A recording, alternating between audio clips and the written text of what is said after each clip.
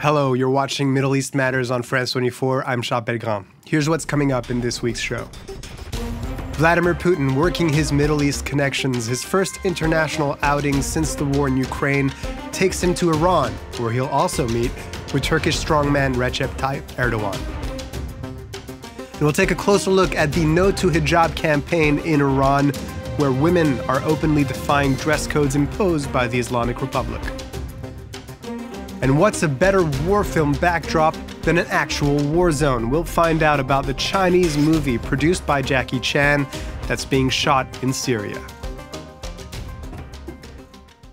The Middle East yet again at the heart of the global geopolitical game this week. After Joe Biden's visit to Israel and Saudi Arabia, Vladimir Putin visits Iran for talks with the Supreme Leader Ali Khamenei.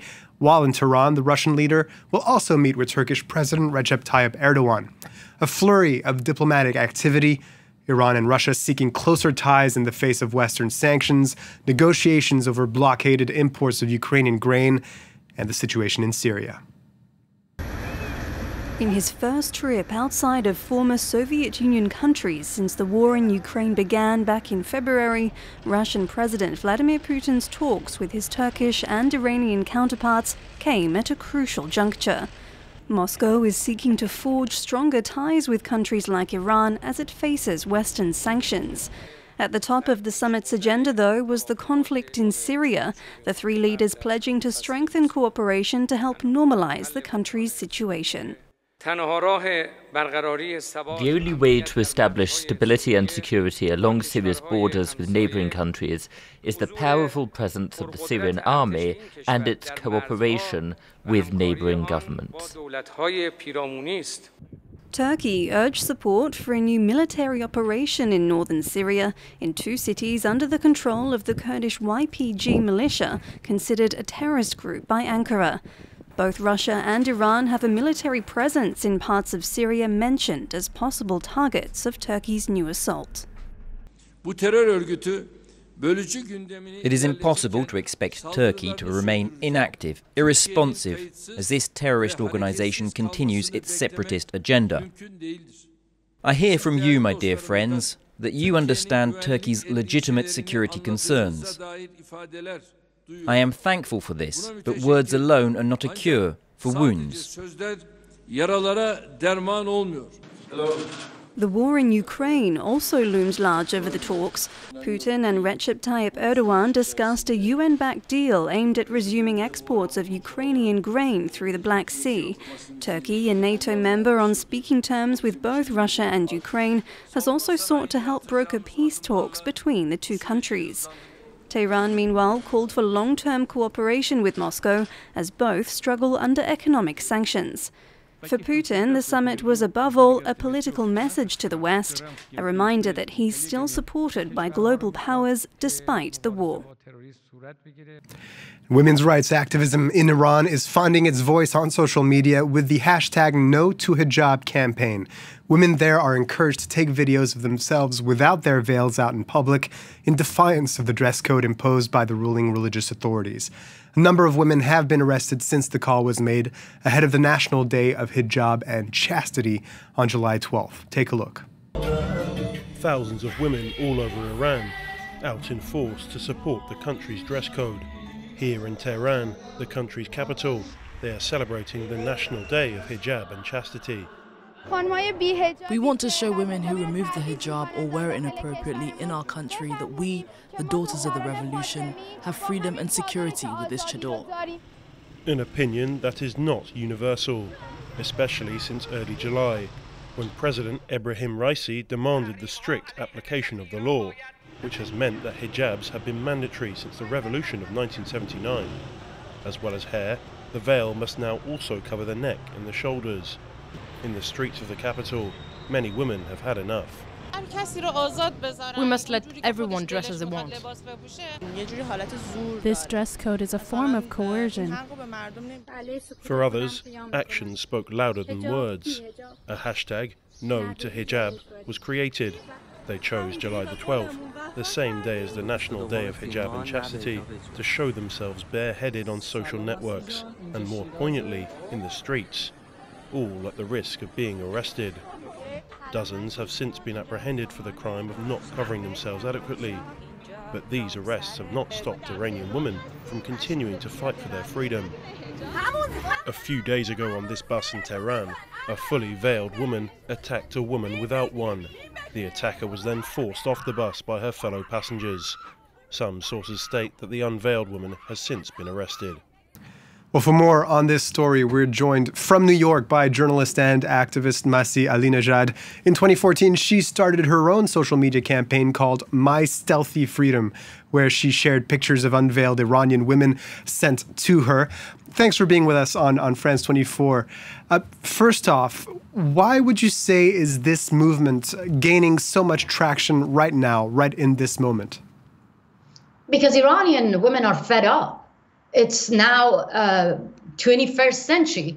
Just today, actually, I want to show you that morality police van, look at this, is trying actually to run over a woman. This is a mother begging the morality police that my daughter is sick. Stop arresting my daughter for just showing her hair.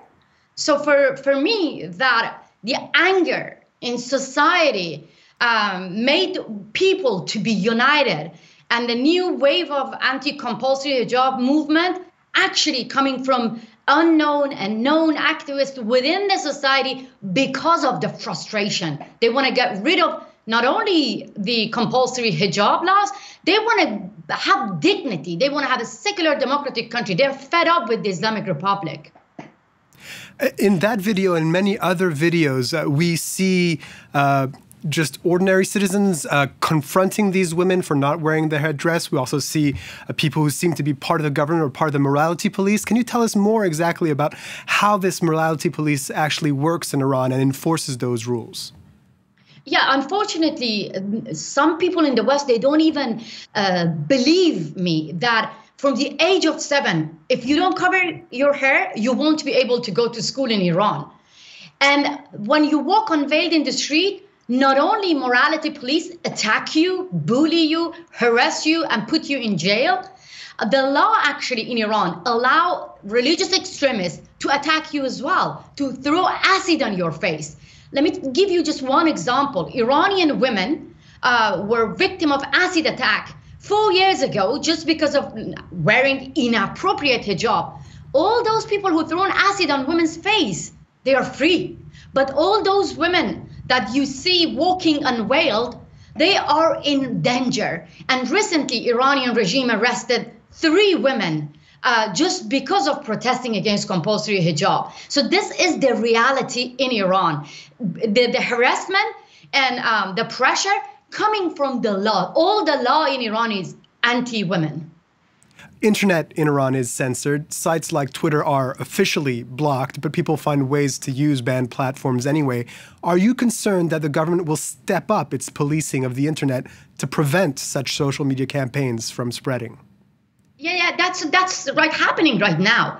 Look, the irony is this: Iranian government banned 80 million people from using Twitter, social media, but the tech companies allowing them to have a Twitter account, Instagram account. That is hypocrisy. You see my anger? This is the anger of Iranian people, that they are like criminal if they're using social media, but we are calling the tech companies, kick them out. Kick the dictators out from social media because they go after women who post their videos of walking unveiled. They put them in jail. So this is actually now the frustration of Iranian people that the tech companies ignoring them. Masih Alinejad is a activist and journalist based in New York. Thank you so much for being with us on Middle East Matters. Well, freedom of expression in peril for Iranian filmmakers as well. Award-winning filmmaker Jafar Panahi will have to serve a 6-year sentence handed to him back in 2010 for his support to anti-government demonstrations. He'd previously been on conditional release, but this was revoked when he inquired about the situation of fellow filmmaker Mohammad Rasulov, who was detained earlier this month, along with another director, Mustafa Ali Ahmad. Panahi won top prize in Berlin for the movie Taxi in 2015 and Best Screenplay at Cannes for Three Faces in 2018. An action film being produced by Jackie Chan is shooting in Syria, in a spot once overrun by the Islamic State group. The film is meant to be a huge box office draw, but it's also delving into politics, as it's expected to glorify the Chinese Communist government. Monty Francis has a story. The ruins of a town just outside the Syrian capital are coming back to life. Camera crews from China are shooting a film called Home Operation. The movie tells the story of China's evacuation of its citizens and other foreign nationals trying to escape the war in Yemen in 2015. The film does not tell the story of the war, but rather about love and peace. It doesn't touch on violence at all. The film is produced by the action film superstar Jackie Chan and directed by Yingxi Song, who said the movie would cast China's communist government in a heroic light. He told reporters it takes the perspective of diplomats who are Communist Party members, who braved a hail of bullets in a war-torn country and safely brought all Chinese compatriots onto the country's warship unscathed. China is one of the few countries to have maintained good diplomatic relations with the regime of Syrian President Bashar al-Assad, who is accused of massacring his own people. In spite of the controversy, the film's producers, including Chan, hope the film is a blockbuster on the Chinese mainland. They see Syria as a low-cost studio. Building studios similar to these areas is very expensive.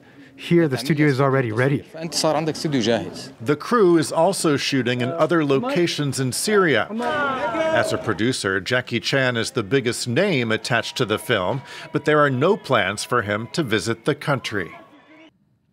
That's it for Middle East Matters this week. Thanks for watching, and stay tuned for more world news here on France 24.